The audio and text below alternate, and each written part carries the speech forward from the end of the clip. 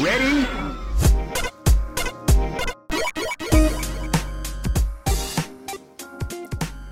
Hello, and welcome to Rhythm and Pixels Video Game Music Podcast.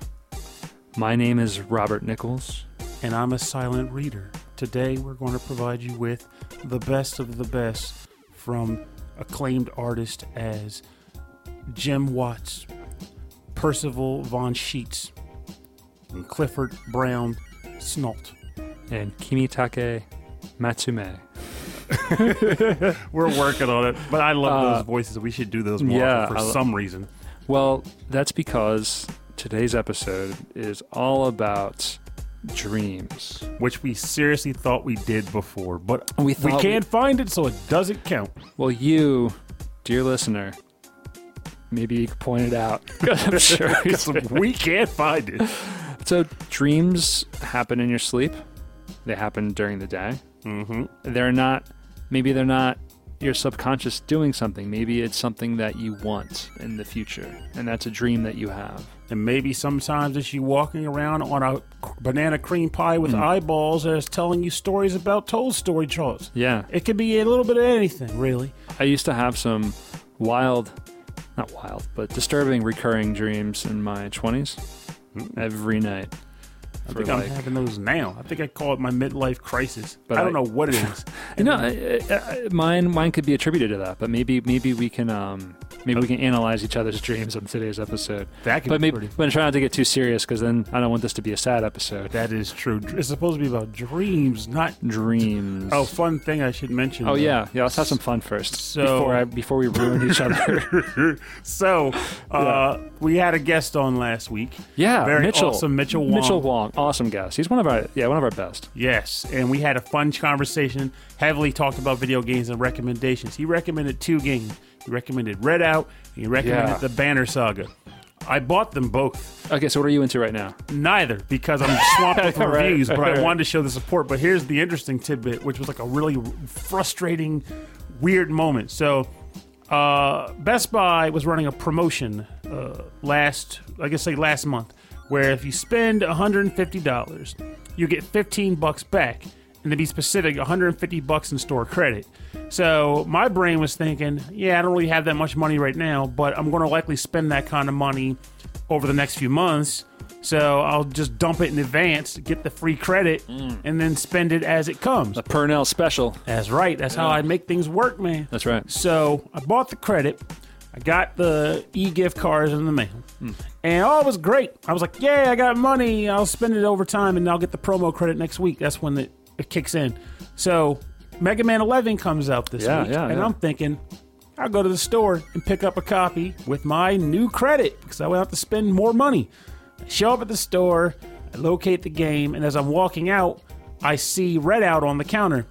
Now, Red Out was one of the games that Mitchell recommended, and I bought it during that episode on Best Buy's website, but I had a shipping delay issue, quote unquote.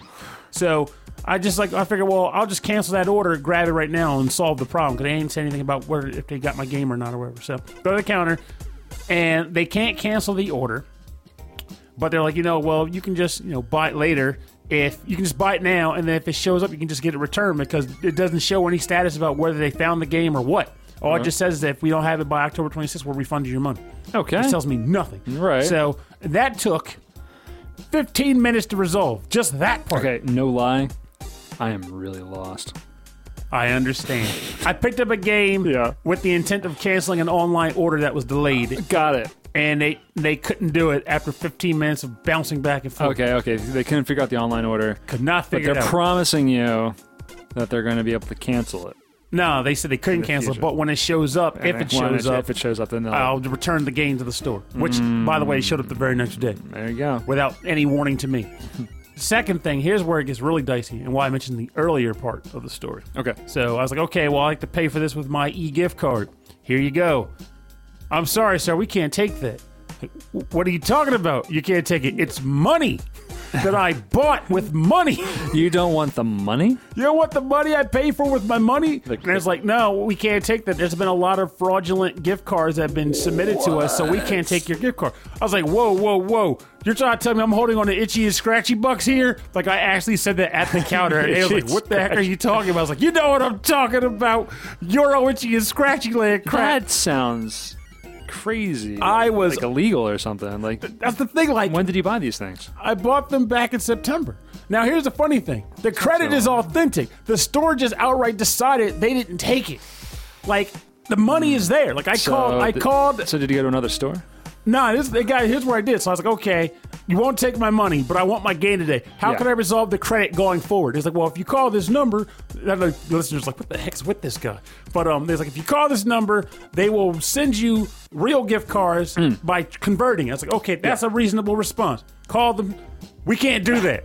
We can't convert e-gift credit to normal credit. Like, it's the same thing. I can buy credit with fake credit. Yeah. It's all the same. You can't do that. But here's the number to Cash Star. They're the guys who handle our e-gift cards. We're trying to get away from that. I'm like, but you still advertise on your website, but you don't do it. So I was like, well, fine, whatever. Because I'm trying to be nice the whole time. I don't like getting mad at people on the phone because they're just doing their job, you know? The policies are the policies. They're just stuck doing the job. Yeah. So I'm like seething in the back of my head. But I'm like, okay, thank you for your help. I'm going to call Cash Star. I'm not going to lose my mind. Exactly. Right now. Up in here or up in there. or up, yeah. Up anywhere, honestly. But of course, I called Cash Star too, and they also gave me the Flim Flam special. Like, well, we can't convert it, but the credit is there, and they should take your money. We'll issue a complaint to their store. Blah blah blah. So what's the result? What's going on? I'm going to have to Flim Flam the stores. Like, if it gets to the point where I can't buy it at the counter with the gift credit, I'm just going to stand in the line and make people wait, because it's unfortunate how it works. I'm going to go to the website and order the exact same stuff on my phone, type in pick up at store with my e-credit, and stand there and wait for them to go get it.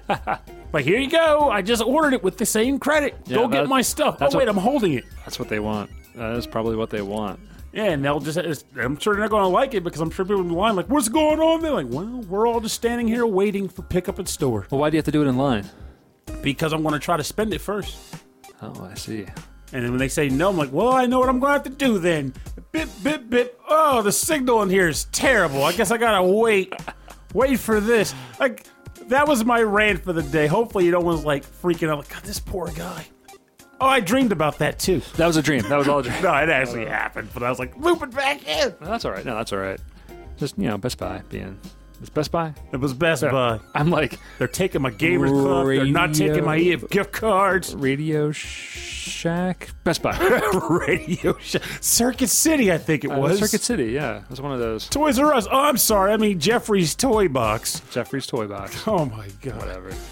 All right. So before we get into some fantastic music, and I have to say, my music picks are excellent. Oh, well, now I'm anxious, because what if mine aren't? I am so happy with every track I picked on this episode. But before we get to that, I want to mention that we are going to be doing a live show at a convention in Pennsylvania called Thy Geekdom Con, like Kingdom Come. It's Thy Geekdom Con 2018. This is their 5th convention, and they've moved to the Greater Philadelphia Expo Center in Oaks, Pennsylvania. And that's going to be Saturday, November 3rd at 7 p.m. I think it's on the main stage. So it'll be some bands or something coming on after us. The bands? We're on the main stage, huh? I'm pretty sure. That's where we were last year. But it was much smaller.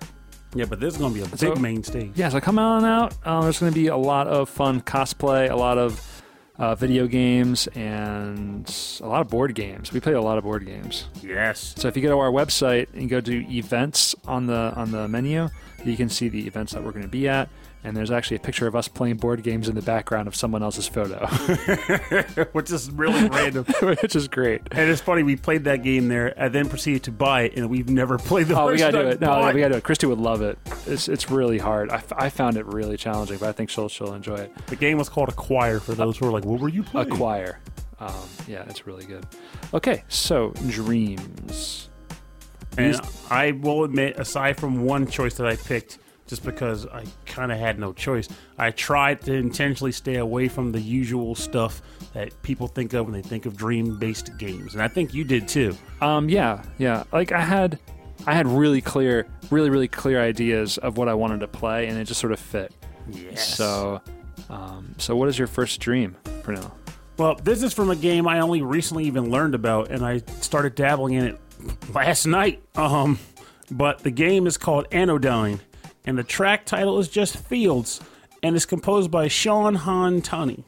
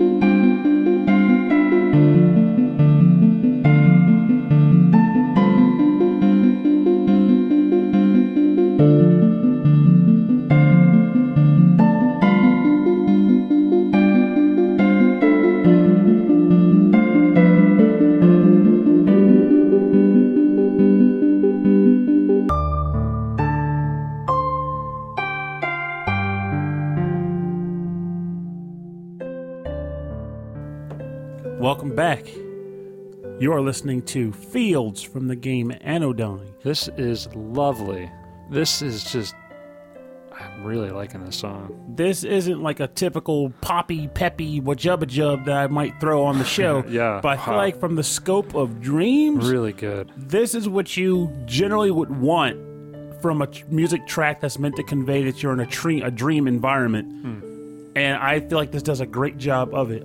This game apparently has been around since like 2013, but I only learned about it this week because I was researching for the episode and I was like, I gotta come up with some stuff, some information regarding games that involve dreams that aren't the usual staples. And I came across this title. And I actually need to do this. Well, I only learned about this last night, but apparently SML, which is the podcast I do reviews for sometimes. SML. Apparently on episode 417, he had this guy on there. Oh. And for an interview. The composer and developer, Sean Han Tunney. Yep, he was on the show. So it was episode 417 of SML. But that's also how I ended up getting a code for the game because I was preparing to buy it. He's like, well, Merry Christmas. Here you go. There's a code. So I messed with it a little bit before coming over here. And it plays like a Zelda-type game. Not so much on the dungeon items bit, because I don't think that's really going to be a factor in this game, but more so on the exploration, the puzzle solving. Oh, that sounds fun. It is. Like, I'm enjoying it, and I like the writing that I've come across so far.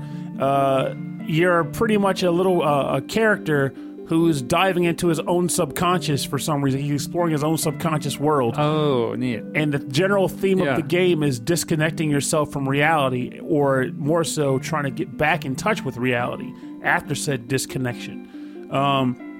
I am intending to play through this game because it seems like it hits a few notes that I could appreciate. So the character like disconnects himself and then is trying to get back. That's where I'm going to find out. Oh, that's neat. It's just it's a really cool idea for a game, though, and I like the fact that his main weapon is just a broom. He beats things with a broom, and sometimes he has to sweep up dust with the broom and then shake the dust off the broom to solve puzzles. Dust Force. That's right. That's one of my games. Tapping into the Dust Force. That's good. This is great. So I saw that the soundtrack to this game is like over 85 minutes long. There's a lot of tracks. I think a lot of it is because the environments are all. There's a lot of unique little environments that you have to explore. That's awesome. That means that as the developer and the composer, they were thinking about how the music would shape each different environment. And so that because in a video game, it really, I mean, as we've learned through the years of doing this podcast, it really shapes the experience. Oh, yeah. Like, to give you an idea of something. So, for example, this came up very recently, I learned. So, Mega Man 11 came out this week. Second time we've mentioned on this episode. Yeah, Mega Man 11, right? Yeah. Now, people think of Mega Man, they think of Blue Bomber, Hop and Bop, running gun platforming. Yes. But they also think about excellent music. And it seems like across the board, people are saying that the music in Mega Man 11 just isn't hitting the right notes. Not hitting it for people, huh? Yeah, which is really a surprise to me. Where are you? I only have played one stage so far, which was Blast Man's. And while I wouldn't say I'm going to write home about it, listen to it in my car, it fit the game. Like, it worked. It wasn't like I wanted to turn the sound down. Yeah.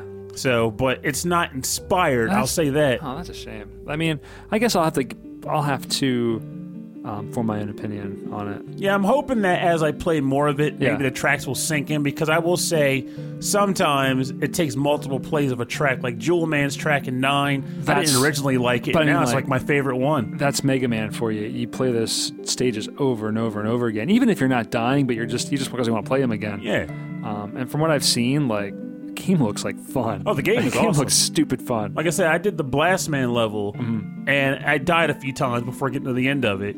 And the level was fun. There's like, you're setting off like trip mines where if you step over the line, a bomb, like you start detonating bombs that chase after you. Yeah. There's like guys who like throw grenades that ignite things, but when you kill them, they leave behind an oil drum that then launches off into the sky to come at you. It's a genuinely solid title. Like, it's fun. It's just, like I said, I'm looking forward to hearing more of the music because people are claiming the music just not hitting it. Wow. And I'm hoping that I disagree with those folks. But we will see. On the positive, the game itself is legit, so maybe this means Mega Man is making a comeback, and we will get some new, better tunes than mine. And you know what? I think that's a good thing. Better believe it. Yeah, people are into platformers again. And apparently there's talk about live-action Mega Man movie. Yeah, I don't know. That disturbs me. On the heels of the talks of a live-action Dance Dance Revolution movie, which just sounds like they've talked about a Tetris movie. Like, whatever. Actually, that reminds me. I was at work. Fine. I love how we're just going off all random tangents here. But like, I was at work today. I got more to go on. I got plenty more to do. Like, I was at work, and I had this weird idea for like a final attack in a role-playing game. Yeah. It just clicked. Like, I'm not sure if it's because you have like a magical outfit, like a costume change in like costume-based games or job change or whatever, but it was called like Party Planet was the attack call title. And the main character just like snaps his fingers and he has like a disco outfit on and he starts dancing. I love it. And the enemies are just like perplexed at why is this guy dancing? And then light starts to shimmer and you see all this twinkling, like, you know, like strobe lights clicking off, blah, blah, blah.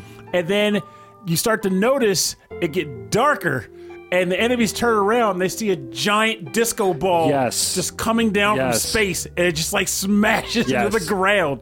And it turns out you just summoned the disco ball from space. It's a Disco Ultima. Yes. I love it. Well, with that in mind, I'm going to play my craziest track first then. I was going to try to like tailor my... Like, we kind of play our tracks off of each other to kind of play DJ on the show. But I'm gonna go left field here. So this is a game called the LSD Dream Emulator for the PlayStation. This did come out in the States. or have a Western release at least. The music is composed by Osamu Sato, and this is more of like an art video experiment rather than a game. And the music was composed for the game, but it's comprised of like 400 to 500 small snippets of loops of sounds that are then procedurally put together in the game. But there's a few moments in the game where there's cutscenes, like kind of like cutscenes, more like early 90s or late, 90s rave music video, like insanity. And I'll talk more about the game when we come back, but this track is called Oriental Grill.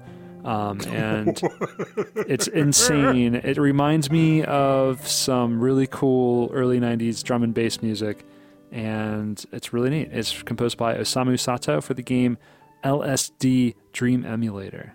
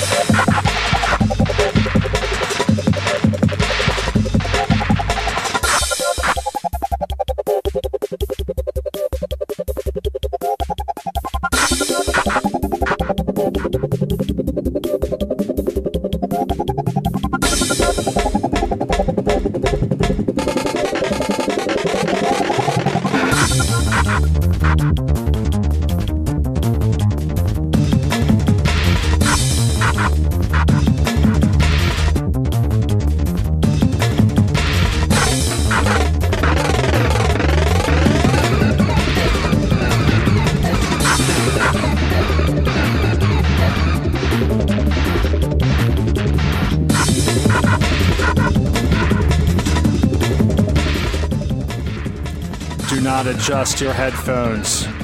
Do not adjust your car stereo. Do not adjust the TV set. This song is that awesome.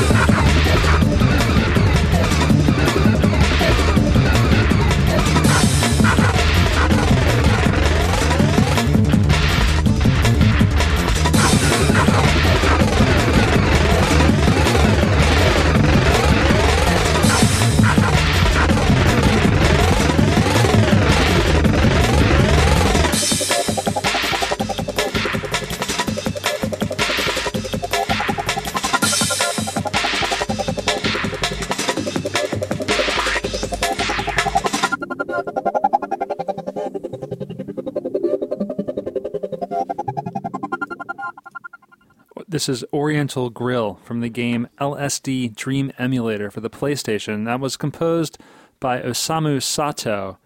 I mean, and it is wild. I love that track, and it just kept changing and evolving. And I won't say adapting because it wasn't adapting to anything. No, but it's definitely wild. Definitely a certain kind of dream. So or maybe that made it put you in some kind of state. So this game was called Lakeshore Drive. Lakeshore Drive. It was called Los Santos. I don't know. I mean, clearly it's Los Santos Demonio. So it was designed by the composer Osamu Sato, and he was seeing people do these 3D games like from like Wolfenstein and Doom, and I think at the time Quake. I think Quake was out at this time. And he thought, like, what would be awesome is if you were thrown into a world where no matter what you touched, you would enter the world like a whole other consciousness of whatever you touched. You touched a tree and you entered like a tree world. And you maybe fell in a lake and you'd be in the lake world. And so he slowly developed this concept of like if you would walk around these environments that were like forests or hallways or buildings with just crazy 90s like colorful psychedelic things around you, and if you walked into something, the dream would be over and then a new dream would begin. And in between each dream, it'll give you like a grid, and it'd be like the grid would say like uppers, downers, dynamic, aggressive. And so like your dreams would get like really, really dark, or they'd be really, really happy, but it would all be mostly procedurally generated. Would the music adapt to these visions too?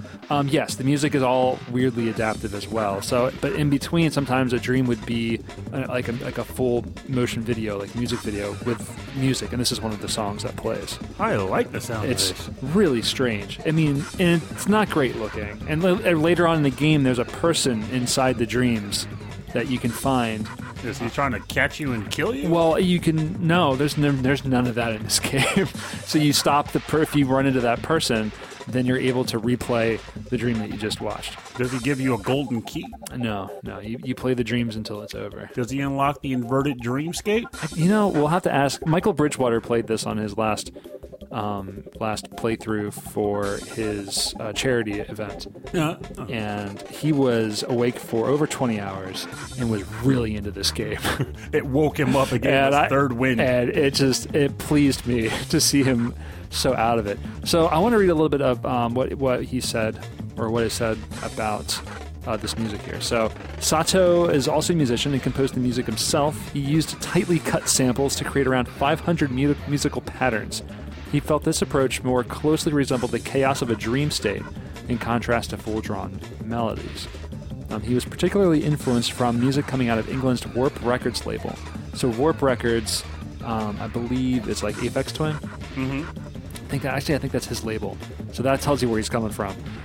Initially, he was going to include more pentatonic scales and melodies to give the game an Asian flair, but then he came to realize that this was not necessary after seeing the international success of Japanese producers like Ken Ishii, who was later featured on remix soundtrack featuring some of the game's music. So Ken Ishii, his music can be found in the game Rez.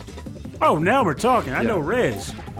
Which is cool. So, yeah, it's very, very interesting. This music's insane. It reminds me of, again, like the 90s drum and bass music coming out of England, particularly the label Moving Shadow. So anyone that remembers the Easy Rollers, anyone remembers Blame. I feel like I've heard of Blame Goldie, before. the Roughage Crew. So that's... The Roughage Crew. We're talking salads. We're talking rabbit. Well, we're talking greens. Talking green and greenies. And those greens were all over the record label, let me tell you that much. Dom and Roland, Aqua Sky, Calyx. Oh my gosh, I have so much Calyx in my record collection. So yeah, if you're into drum and bass, you know what I'm talking about. But yeah, that's the LSD Dream Simulator. So were they all like named after? Insane. Were they all named after various green bits? No, a specific kind of green bit that is legal in some states. Oh, that kind. There you go. So we're talking about broccoli. Broccoli. Broccoli is illegal in Ottawa, Canada. As it should be. And it's also illegal in Arkansas.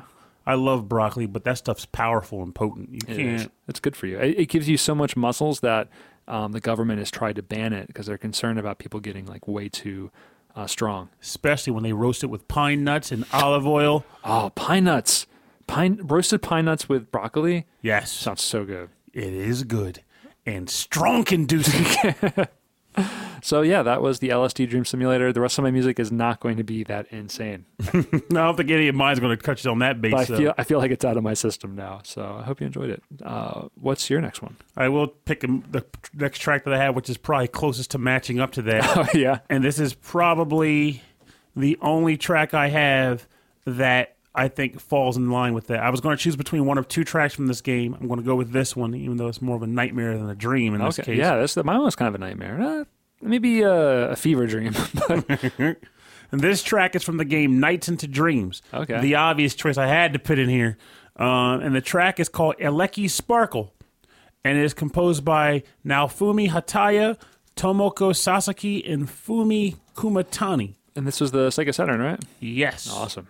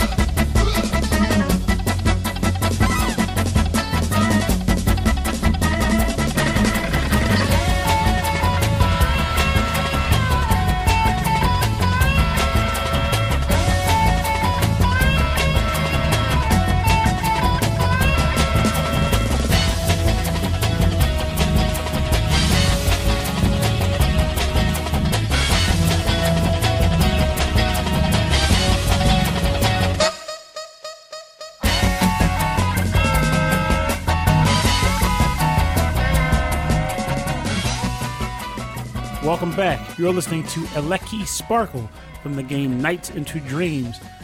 Dream in the night, dreams be light, or wherever that slogan was.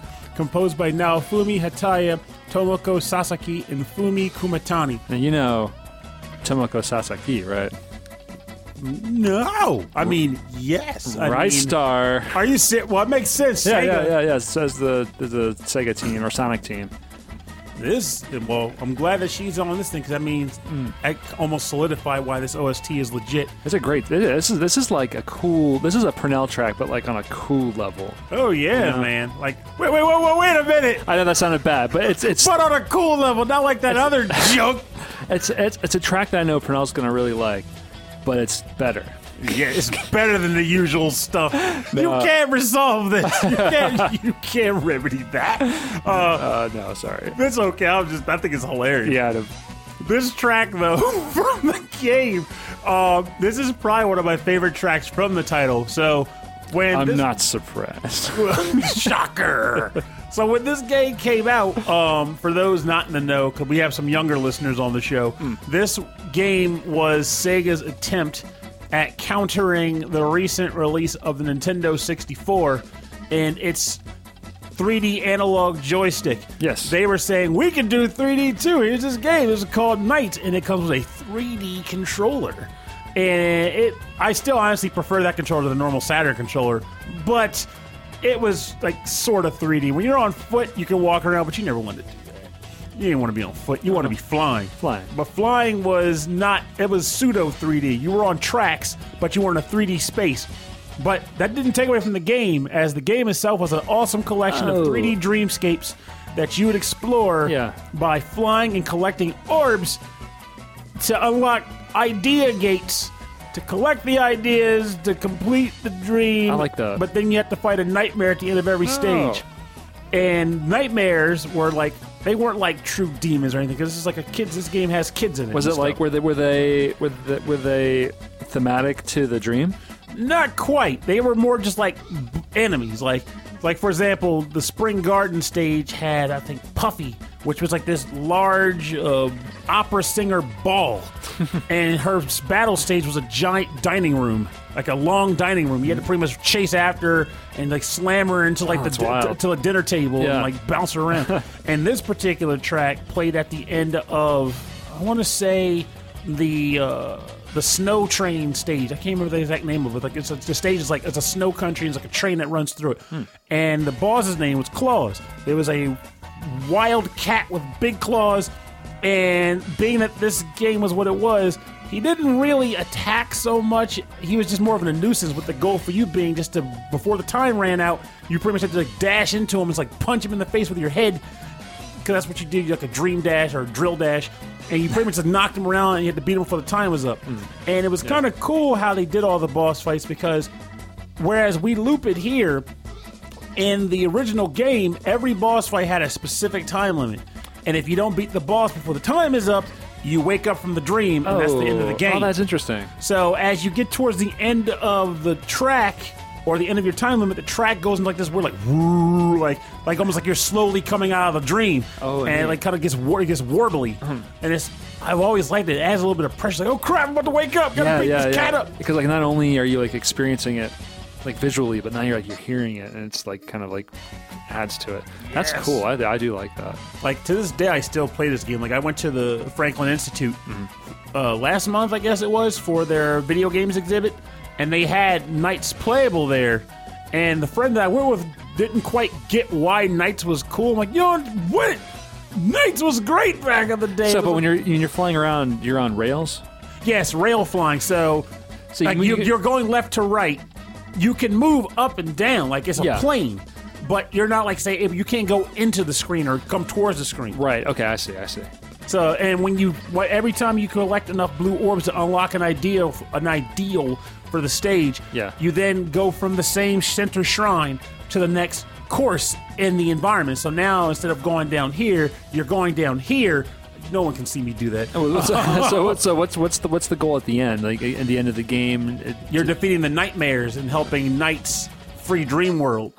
But you're going to the kids' dreams every night, where you meet up with Knights and then you help them within the Dream World. Oh, so you're not tackling your own dreams. You're kind of tackling your own. The nightmares are influencing Dream World as a whole, but you're inside of your dreamscapes, battling them. So like, the idea, though they don't convey it well in the game, because this is before the like real heavy stories, but the characters in the manual had like their own backstory. Like, this character is not good at making friends and such and such and such. Okay. So each dream level for that character represents some aspect of their psyche, even though it's like a nice, vibrant environment. But it sort of represents bits of them. It's funny. I didn't realize that's what this game was about. Oh yeah, man. That's so neat. But the thing is, due to the way the game conveys the plot, which it doesn't, it's just more like, if you didn't know it from the manual, you'd just be like, oh, there's this guy named Riala for some reason. Yeah, you wouldn't know. You wouldn't know, but it still is a beautiful thing to look at. My favorite level, by the way, is the Suburban Museum. That place is great. But I'm just rambling. That's all right. I'd like to hear about it. Folks who've never played this game, they should. I can't speak on the sequel so much, because the sequel got panned by a lot of people. Though I will say... that was the Christmas one. No, the Christmas one was legit. Okay. So the Nintendo Wii had a sequel called Knight's Journey into Dreams. And they gave Knights a voice. The characters had a voice. They actually tried to tell an actual story in the game. And it played a lot like normal Knights. Like, there wasn't anything wrong with it. But people, like the reviewers, weren't very kind to it. I bought it anyway. And that being Pernell, I didn't do tons with it. But one time during one of my visits to Chicago, my buddy Nick Randall and I sat down with this game and just like steamrolled it. Like, we were just playing it to see how far we could get in one sitting. And we had fun. Like, that's good. We enjoyed it. So I don't know what the reviewers were saying so much. I almost want to go back and see what they were saying. Yeah, reviewers they give sequels a hard time. Sequel, especially of beloved games and franchises, like, it's a lot to live up to. Yeah, especially if the game, I will say this, if a game, let's quote-unquote, try to revolutionize something when it first came out, and then another game comes after it, but it doesn't change a lot, I think that's typically how they get pegged. Though I do recall a lot of them not liking Knight's voice and like the fact that they were trying to convey a plot. Like, this is getting cheesy. No one cares about these children. Like, I cared about the children. I care about the children all the time. Yes, I donated $1 today. I cared. Darn it. Crickets. I'm gonna turn this. I'm gonna tone back. I'm gonna set back the tone a little bit, back into Dream World here. We never left. This is another dream world. This is like this is one of my favorite soundtracks that you've introduced me through Christy. Ah, okay. Yeah. I know where this is going. This is Scapegoat 2. Goat being the goat that you play during the game. You are trapped in a labyrinth of puzzles, and you have a magical mouse who helps you. And who wears a hat? Sometimes. But there's some crazy, awesome stuff that happens in this game. I'll talk a little bit about this. But in the game, you rescue sheep. And so this is called Peaceful Sheep. And this is music that plays when you find sheep that are sleeping and you wake them up. And it's awesome. So this is Peaceful Sheep from Scapegoat 2. This is on Steam and PlayStation 4. And it's composed by the only name that I have, Magical Time Bean. That's a great name. I love that name of that developer.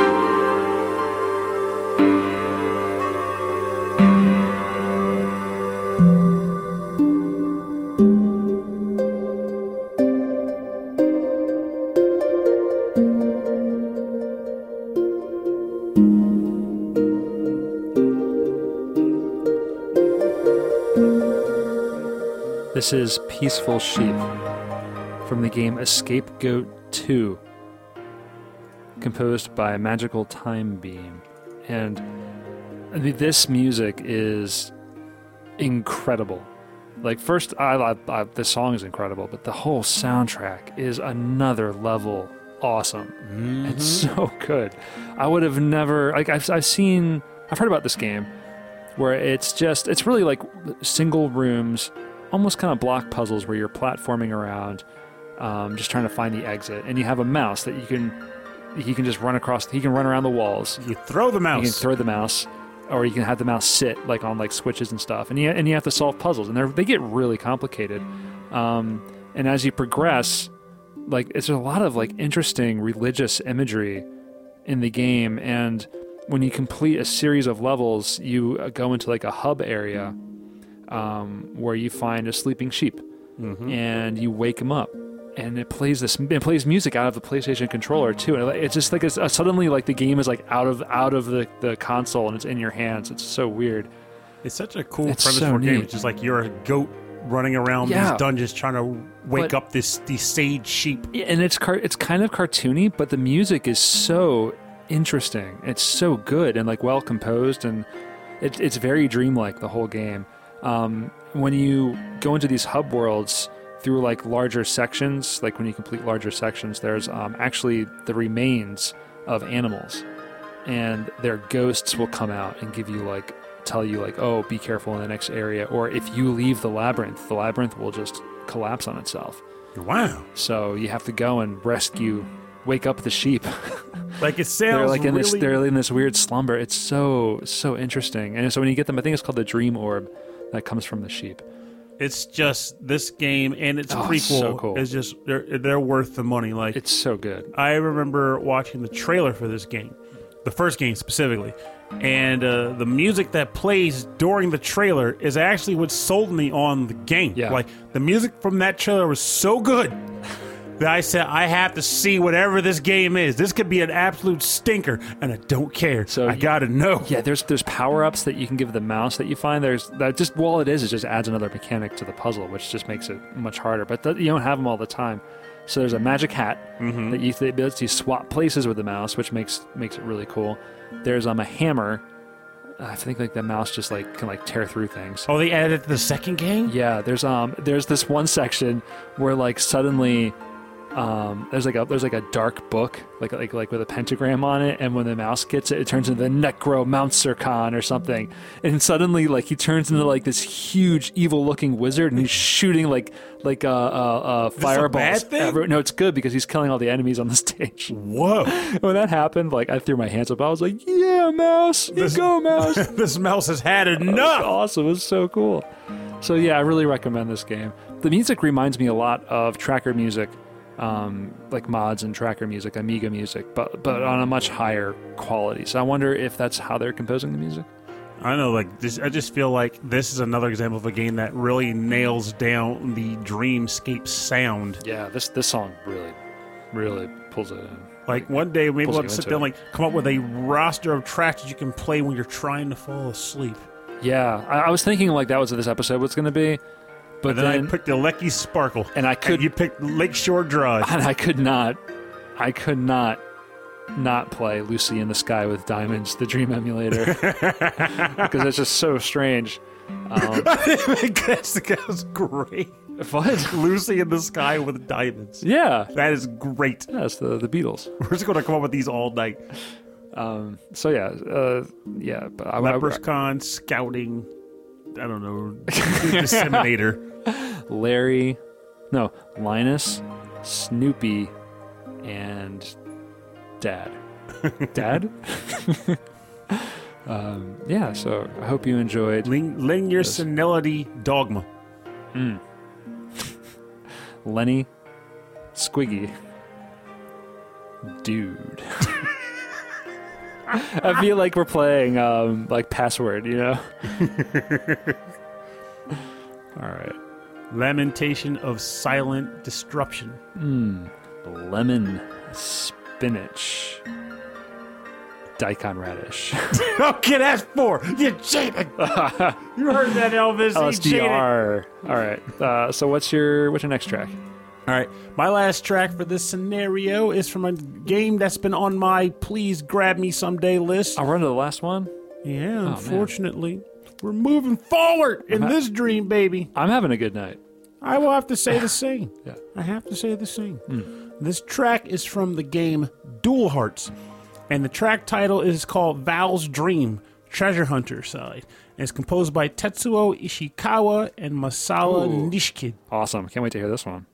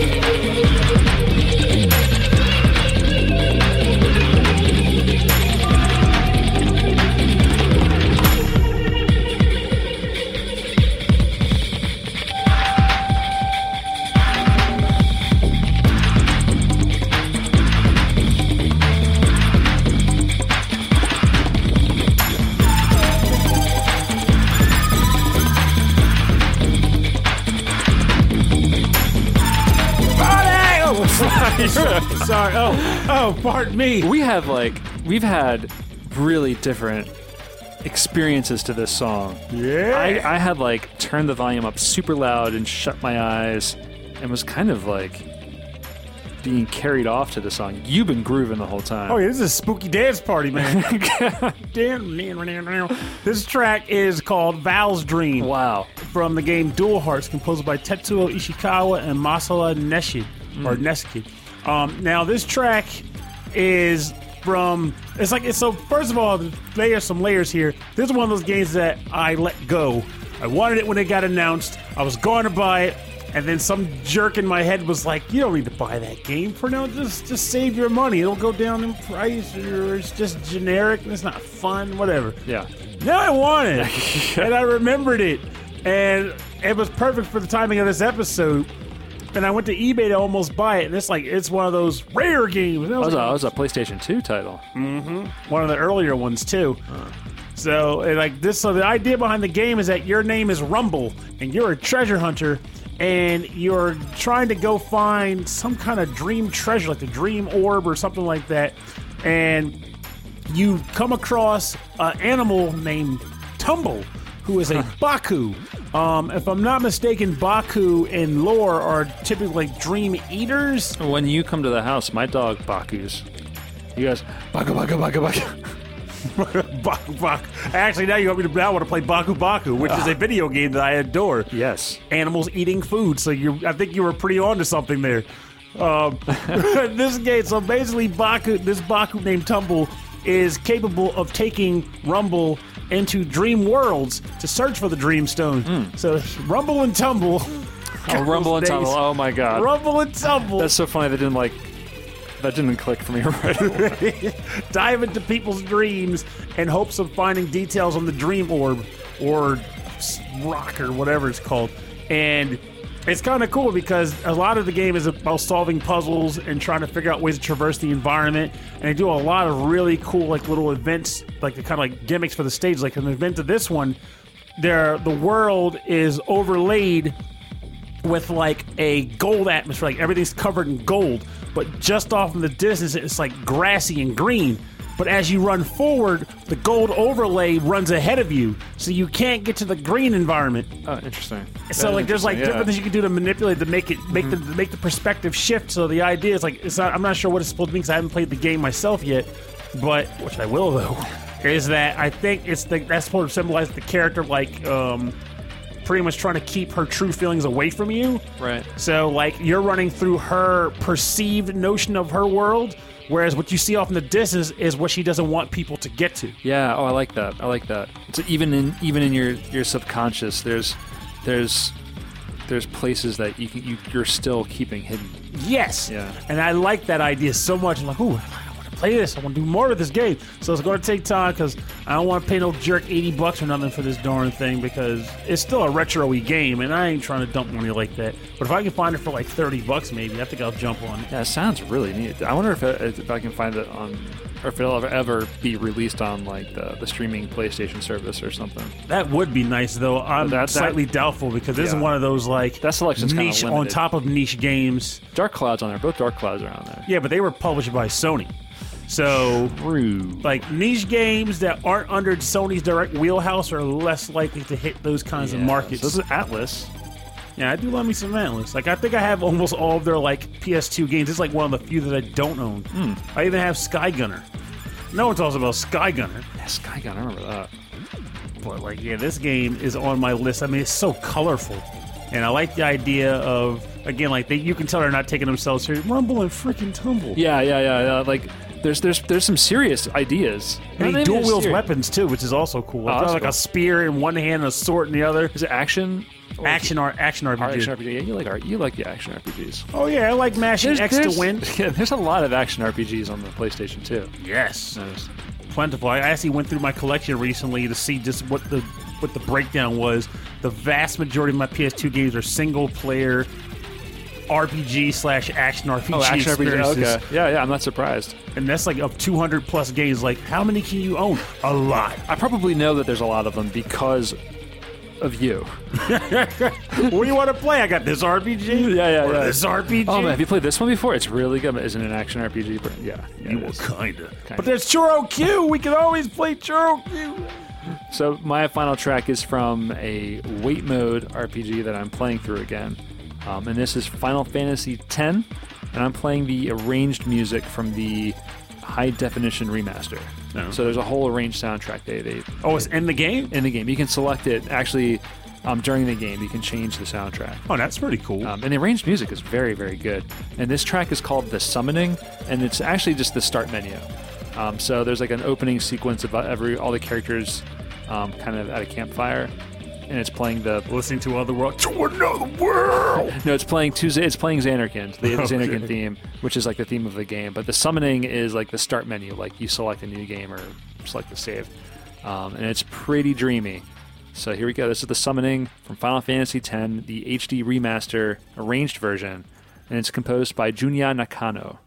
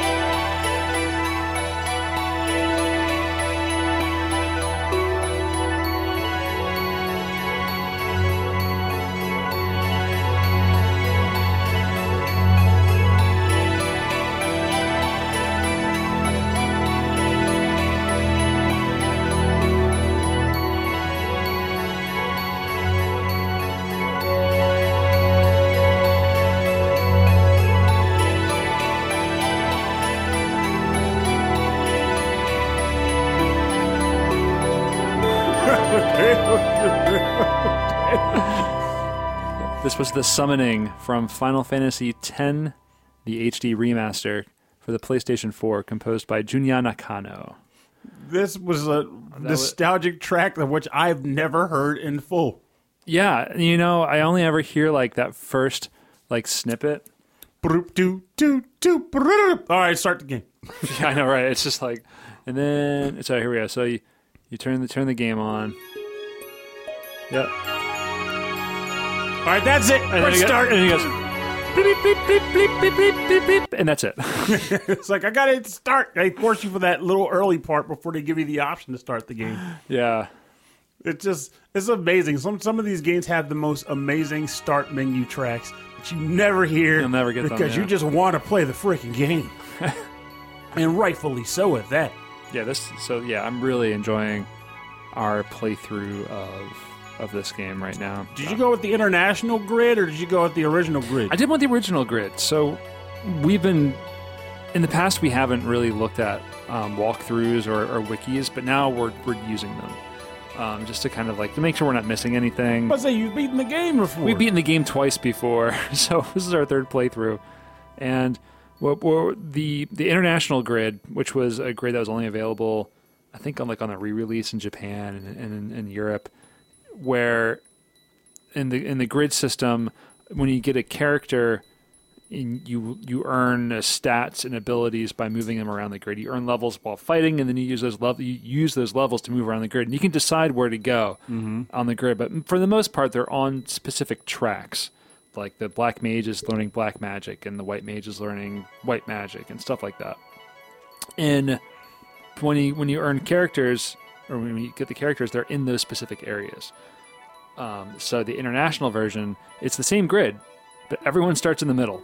Oh! Or like more centrally. Oh, so you can branch out however you want from the start. You can really branch it out, yeah. So right now, we've actually had certain characters, just like I've had our black mage, Lulu, learn a whole bunch of healing spells because it's just really handy. A part of me wonders now, though, because I used to think that it was like actual completely different grid. But if it's just starting in the middle, pretty sure it's not. Yeah. I feel like I almost prefer the old one because with the friend spheres, which allowed you to move across the board to where other people have gone. And there's ability spheres, which just allows you to earn to pick up abilities from specific abilities from other characters. So it's. Yeah, like there's stuff built into the grid system already that allows you to do that, but this wasn't even the original idea. It was just some like additional thing that people could do. Especially because if you're grinding stuff out in the game like we are, like you're gonna eventually get to that stuff anyway. And I wager if you really are obsessive, you could literally max out the entire fill in every space on the grid. That's what we're planning on doing for a couple of those characters. We just want to fill out the grid. So we're not playing this game all the time, but. Yeah, that's where we're at. I'm like, hey, Rob, try this new game. No, the grid system. We got to fill it in. No, we've gone through the Calm Lands, and now I went into the Cave of the Stolen Faith. And I forgot that was one of the optional side quests. And meanwhile, I've never beaten the darn game. So that's where you find the summon Yojimbo, who you uncover him. He asks for a whole lot of money, and I'm not going to have it. So. I do remember that because I feel like I earned him. Yeah, he's one you can get pretty early on, and it's a good place to earn levels and to get used to some of the harder fights because at that point of the game, it gets much more difficult. I almost want to try from playing the remasters to fight the Dark Aeons, which probably doesn't really earn you anything. It's just saying you did it. Yeah, it's really just doing it. So yeah, I want to do all of that crazy stuff later on. All of the monster arena. The monster arena, which is why I originally stopped hard playing. Stuff. Fighting freaking Marlboros. Yeah. Fighting large packs of cigarettes was a very challenging endeavor. The Marlboro in this game, if you don't get a preemptive strike, like if they get a hit before you, they could wipe out your team. Yeah, bad breath, man. Because of just status effects. Like not because they're strong, like to hit you. They just hit you with all the status effects at one time. That's their But MO. that's the game. That's the Final Fantasy X. It's like the difficulty is in balancing like status buffs and debuffs and all that. And it's cool. It's and really carrying cool. breath mints. And if I'm not going to spoil the game, but dreams are very important.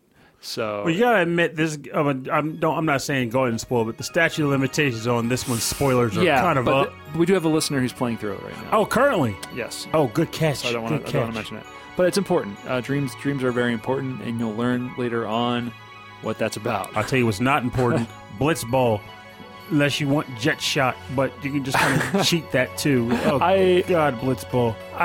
That's something else that I was like, I'm going to learn this game, and once I learn it, I'm going to enjoy it. Did that ever happen? No, sir. I figured as much. No, sir, Pernell, sir. It's something you. It's like I wanted to like Blitzball. Conceptually, there's nothing wrong with it. It is underwater soccer. Okay, it is, which is cool. Okay, so the early game that it forces you to play through the story is supposed to be actually difficult. From what I've read, it's not something that's easily won. Mm-hmm. So I'm thinking to earn the ultimate weapons and the limit breaks for the characters, or for Titus specifically, I need to finish a tournament. So I'm gonna figure it out. I think you also get Waka's ball. No, that's where he gets Waka's ball. Yeah. Oh man, I don't know what happened. We played through this game so many times. I mean, we finished it twice, but we started it a few times. Besides.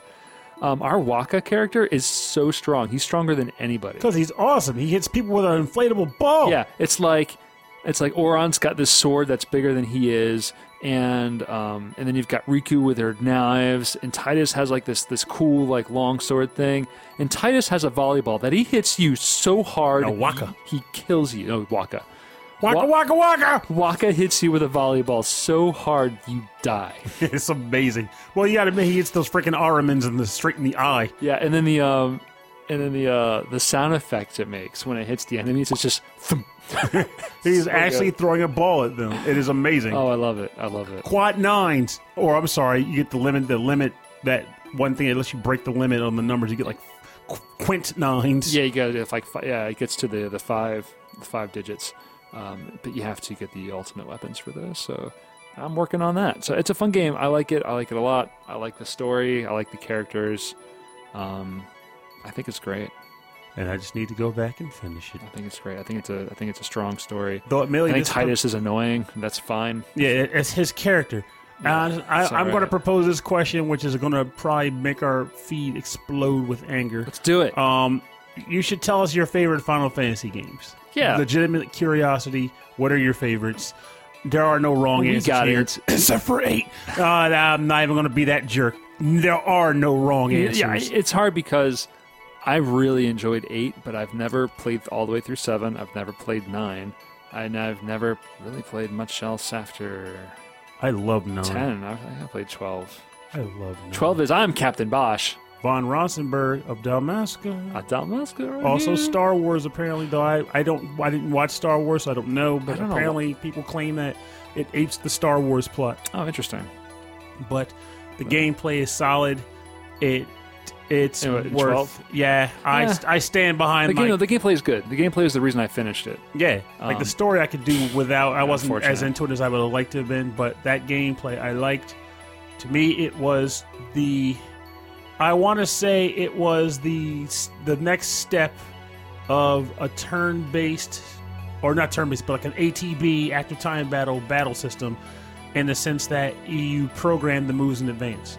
Yes. As opposed to mashing A for every individual thing. Which is cool. And it was really the first step towards Square being like, okay, now we program them for you. Yep.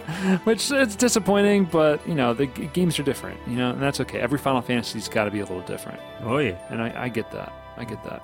So I'm going to turn this stream down, and we're going to talk about the bonus round. Going to talk about the bonus round. Pernell, have I told you about the bonus round before?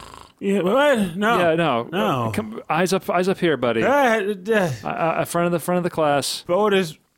What is bonus round? What is it? All right. So the bonus round's the show part of the show where we play covers and remixes. Crap! I didn't even study. And I don't have any pants on. I need you to go to the board, Pernell. I don't care. I don't even know why I thought about that, but that's... Wait, this isn't the class I'm supposed to be in. That actually did happen. This isn't the class I'm teaching. This is the class that exists. Oh, right, wake up. Oh, man. So what's the remix that you've got after we've after we wake from this nightmare? Well, I ended up going with a remix from the game that I already chose earlier, but this is a track that I think I played the original version. Lost your pen there? Yeah, it's on the floor, the Flizzor. But this is from Nights again. Okay. This is the Nights Lucid Dreaming album, and the track is called Urban Museum, which is a remix of Suburban Museum, composed by Geshen of Balam. There's another Final Fantasy reference for you. Is it? Yeah, Balam Garden from Final Fantasy VIII. Oh, yeah. It's been so long. All right, Nights.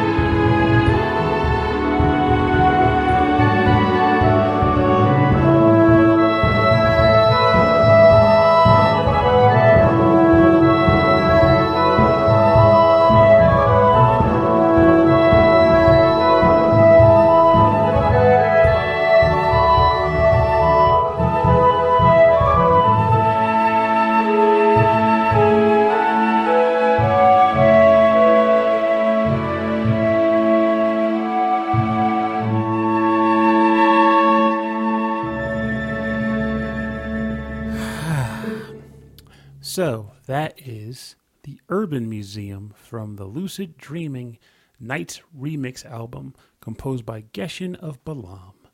As you could probably guess, this track is fantastic in so many ways of which make my skin bubble up with joy and then let my brain go all aflutter with, I don't know, suburban rhythmic tunes, something.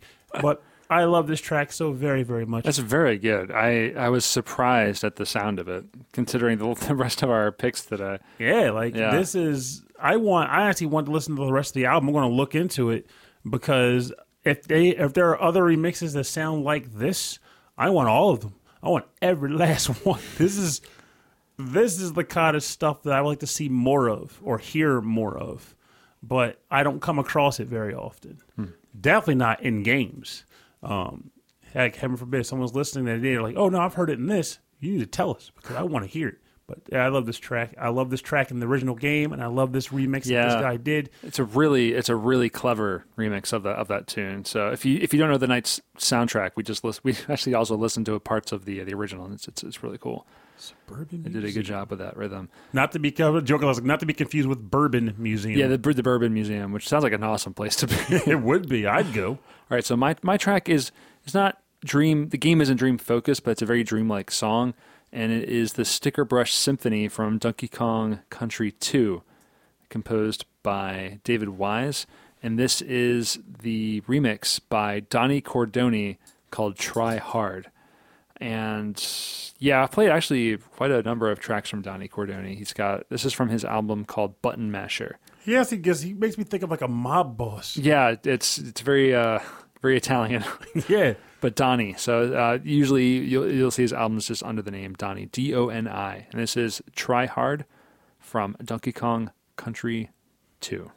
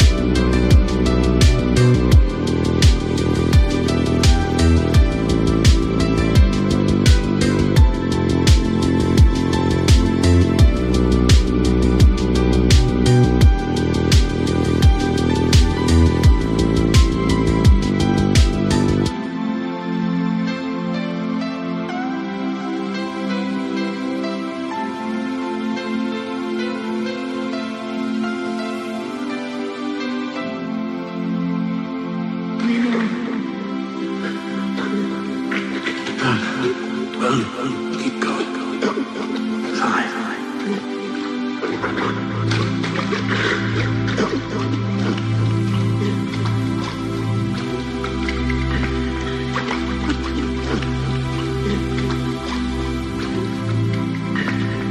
We must be near the island. There the island.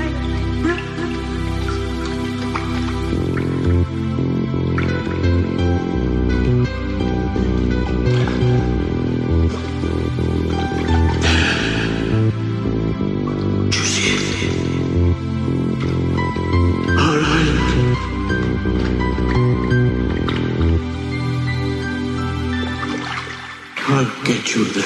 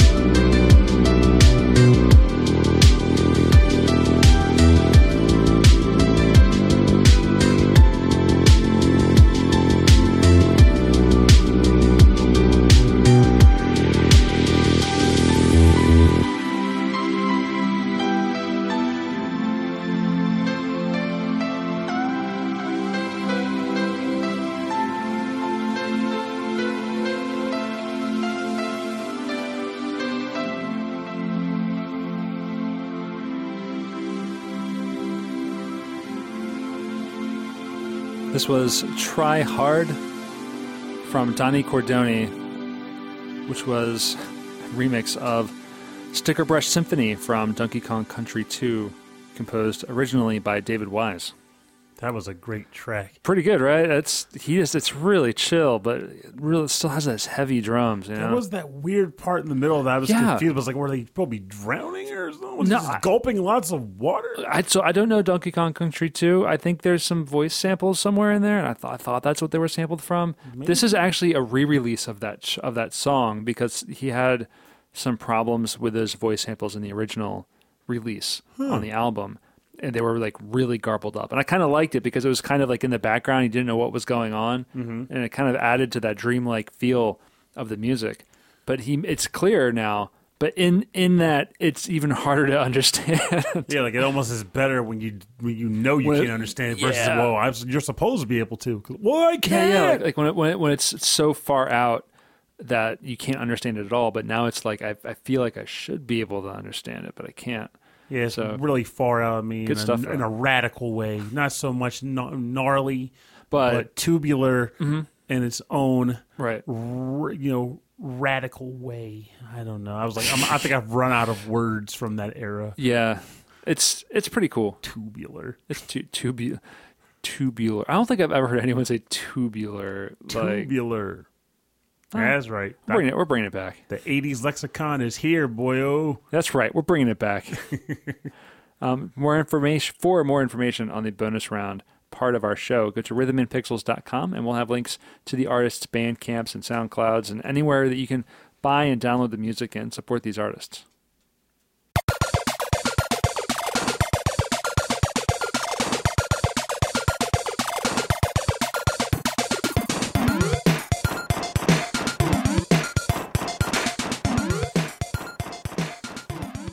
I want to thank you for joining us on episode 15-3 of Rhythm and Pixels. Our look at dream music, dreams and games. Dreamscapes. Your dreams. Our look into your dreams. Specifically. That's weird. So what would you say, can you recall what you say is probably your most rememberable dream? Or nightmare, whichever stands out more. Oh, man. Okay, I talked about that recurring dream that I had, in which my teeth would fall out. Yeesh. Yeah. I can't even picture that. I don't know. It's just a reminder to go to the dentist. That's not a bad thing. It's like, wake up, crap, I gotta make that appointment. No, I think I had something stronger, definitely. I haven't had it anymore, but it definitely was pervasive in a lot of my life for a long time. Teeth falling out. Yeah, not fun. No, it is not. Apparently, falling teeth, toothless, as it were. What about you? Do you have one? I mean, you.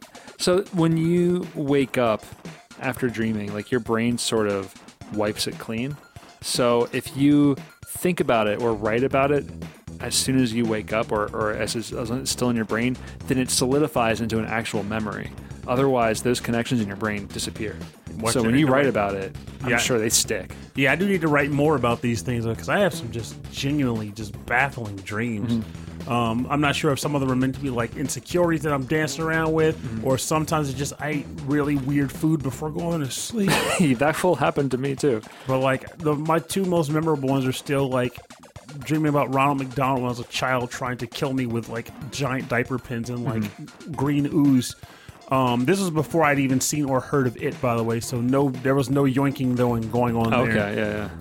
And then the other dream was one where it was a weird case where I was trying to protect somebody from like a killer, and I was trying to fight, and I threw a punch at the guy. Yeah. And when my fist connected, my arm shattered and fell apart. And then I threw my other fist at him, and then that arm shattered and fell apart. Long story short, my entire body was piles of shattered glass on the floor. And then the person I was protecting took the killer by the arm, and they walked off together. Huh. Like basically, like gave me like a dirty look, and they just walked away. Yeah, like you didn't need to be there at all. It was a really weird dream. You were just destroying yourself yeah, it's for no other purpose. For no reason. Like, it's a dream that always stuck with me. Like, it has never gone away. And I've had this dream years ago. Huh. Like, early 30s or so. And it's still there. You know, what's interesting is my strongest dreams are usually about places. Like, really strong memories of places that I've been, or maybe they don't exist anymore, or places from my childhood, or places that of my my past experiences, but all jammed together. Like the old arcade that I used to work in, but then I would go through a door and it'll be, I don't know, like a room in my house that I grew up in, like stuff like that. But like, it makes me really nostalgic for those places, specifically because I can't go back to them anymore. They don't exist. But they're actually in your mind, so you can kind of relive them here and there. Yeah, it's such a strange feeling. But yeah, I dream about places really much more strongly than I dream about people or anything else like that. Well, I will ask this question because I feel like everyone's had to have had one. Do you ever have an eternal falling dream? I've had falling dreams. Yeah. Like, I had one where I pretty much was falling along the side of a building that wasn't, but could have been the Mega Man 2 building. And it was an eternal fall. It's a long drop. Yeah, it was a long drop. It just kept going. And as I was falling, like, different people and things would fall past me and, like, have conversations with me and stuff. You know, that might have been a problem with your inner ear. Really? I've learned a lot about vertigo. Well, I do suffer from that, even when I'm up, let alone sleeping. Yeah, so yeah, it's it can be very serious, but if you have an ear infection or something else going on there, that can affect that. And even in your sleep, you could be spinning around. So weird. Yeah, kind of wild, right? Your internal gyroscope is just out of whack. And that results in me falling from a building. Yeah. Forever. Yeah, the Mega Man building, that's pretty high up. Yeah. And 20XX, we build them tall. But that's the thing, though. Is like, I don't even think it was the Mega Man 2 building. It's just, but you could easily confuse it for it. Right. Like, it was just like a night light, a night sky. It could have been out of Vegas or something. I'm just like falling, and like a lady falls past me while holding an umbrella, and she offers me a drink, and then she just keeps going. Funny enough, this music is from the game Vegas Dream. You're joking. No. Although it sounds like it should be from the game LSD Dream Emulator. I did not choose from that game. But anyway, tell us about your dreams. Write us at our email. rhythmandpixels@hotmail.com. And if you want more information about our show or our dreams, you know, I'm going to add a new link on our website. You get a full track listing on all the episodes, access to all the episodes, and links to everything else that we're doing, like Pernell's game reviews and our 24/7 video game music station on YouTube. Go to the website, rhythmandpixels.com. Check us out on Facebook and Twitter and Instagram. It's Rhythm and Pixels, all one word. And if you want to help out the show, the best thing you can do is share it with people you know. Just share it on your Facebook feed or tell somebody about it. Get the word out there, because that's honestly the hardest part. Yeah, that's all you got to do. Or if you're on iTunes, just like it or subscribe to it, and then that'll help other people find the show, and in turn help other people find the music. Or heaven forbid, this is just throwing a weird one out there. If there's something that you might want to hear more about or learn about or have us kind of tweak, maybe share those thoughts with us. Let us know what the heck is going on. Yeah, we want to know. We want to know what's going on with you. What's up with you? We're listening. If you want to help us out in other ways, you can go to patreon.com/rhythmandpixels, and there you have access to our monthly live stream in which we perform our podcast live as we record it. And we also like to thank you at the end of every episode. We like to thank Alex the Messenger. Brian Kunkel, thank you. The Kunk. Bobby Arson. The Arson. Cameron Worma. The Worm. Christoph Shenstrom. The Shin. The Shin. Damian Beckles. The Beckel. Wicked Sephiroth. The Sephiroth. Okay, Impala. Yeah, Impala. I want to thank Carlos Kung Fu Carlito of the Heroes 3 podcast. Hiya! Henrik Anderson. Henrikin.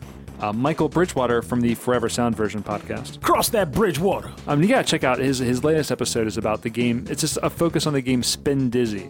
which I've never heard of before. Like Spin Dizzy World? Yeah, Spin Dizzy Worlds. It's music from all the different iterations on it, like on the Amiga systems. All these. It was released on a ton of Japanese computer systems. I gotta say, And they're that's all- the thing I all like about his different show. soundtracks. He does a lot of deep cut type stuff. Yeah. Spin Dizzy Worlds, for the record, is a pretty deep cut. But man, the music is really cool. It's really, really cool. It's different on all of the ports.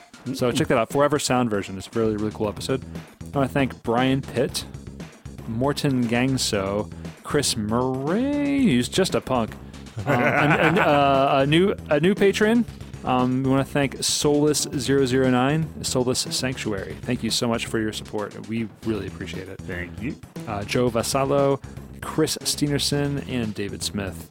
You are all aces. You are all bosses. Thank you You're all all for being mega bosses. quality folk. That's a boss parade. Honestly, that would take a lot of effort if that was the final Mega Man boss room. That's a lot of bosses. I don't even want to take them on. I just want to go to a barbecue. No, it's more of like the end of Mega Man where you have to choose. That's what I mean. You do it at your own pace, though. The final, but I don't want to fight all those guys. I want to have them over for a barbecue. Yeah, if you go up against Henrik Anderson, you are screwed. Or Kung Fu Carlito. He has the Kung Fu grip. He does. The Kung Fu grip. He'll pick you up. All right, well, thank you all so much for your continued support of the show. We really appreciate it. We will see you next week. I don't know what's going on. We're going to be doing... I actually remember the topic. Do we have a guest? Yeah. Oh, that's amazing. What was the topic? You should probably tell me now. I think I'll have to. So next week's episode, we will have a pretty cool guest. The band Gunblade X is coming on to promote their. Actually, let me rephrase that. Oh, who am I kidding? That is it. Gunblade X is coming on to promote their new, really awesome album that will be releasing shortly after the episode. And our topic is pretty much dragon games. Oh, dragons. Dragon. That's an awesome topic. I'm really excited about that topic. So I jokingly wait, they're going to release our album. Gunblade? They're going to release the album after our podcast? Yeah. That's awesome. I'm just thinking it's kind of slightly funny. It's like it could have been, the topic could have been Gunblades. It would have only been one game, but hey, Gunblades! Actually, wait, I think there's a second game that used a Gunblade in it, actually. But now I'm about to research this. I'm sure it's in Enter the Gungeon somewhere, because everything else It has to be. I'm looking forward to that. And then we're going to have some crossover episodes with other podcasts very soon. So we'll announce those as they happen. So anyway, you've been listening to the Rhythm and Pixels Video Game Music Hour, or have you? This has been a dream. Please tell me you have been. Are we asleep right now? Is this a dream? My name is Rob Nichols. Also, I gotta say this before we go. It just hit me. Is it about Twin Peaks? No, but don't eat the clues. No, best Batman animated series episode was the one where Batman was trapped in the dream world, and he only realized something was up when he couldn't read any books. Oh, that's interesting. I don't remember that one. Yes. The premise was that the Mad Hatter trapped him in his dream world because he figured if he was happy there, he would stay there and leave the Mad Hatter to do what he wants in the real world. Oh, that's cool. And he was like, why did you leave? You had everything you could have possibly wanted. He's like, but it wasn't real, so it doesn't matter. Yeah. It was such a good episode. It got me thinking, too. Like, I was a 14-year-old boy. Yeah, it puts that like, what is reality in your head, right? Yeah, like, if I was sitting in a situation like that, would I want to stay? I mean, is it real? Is it not real? The brain's what's perceiving it. Though at the same time, I guess the moment you get a bit of doubt that it's not real, even if it feels real, you know it's not. So thereby, it makes you think. Best episode of the show, along with Almost Got Him. Yeah, Almost Got Him's great. Wow, that was like some Matrix level business in a Batman episode. Yes. Wow. I hit him with a rock. I hit him with a rock. It was a big rock. So good. Yeah, so think about that, guys. Think about that. When you dream tonight, think about hitting him with a big rock. Have a good week. Have a good night. And remember, dream till you can't dream no more. Because sometimes dreams are all we've got and they're worth shooting for. Pursue those bad boys, because once you stop, you start to wonder what the heck is left. Freaking dream and pursue. You never know what you can do if you just think about it. And now I was got this close to singing the Muppet Babies theme song, so I had to cut myself off there. We've had that problem in the past. We've talked to you about it. The Muppet Babies theme.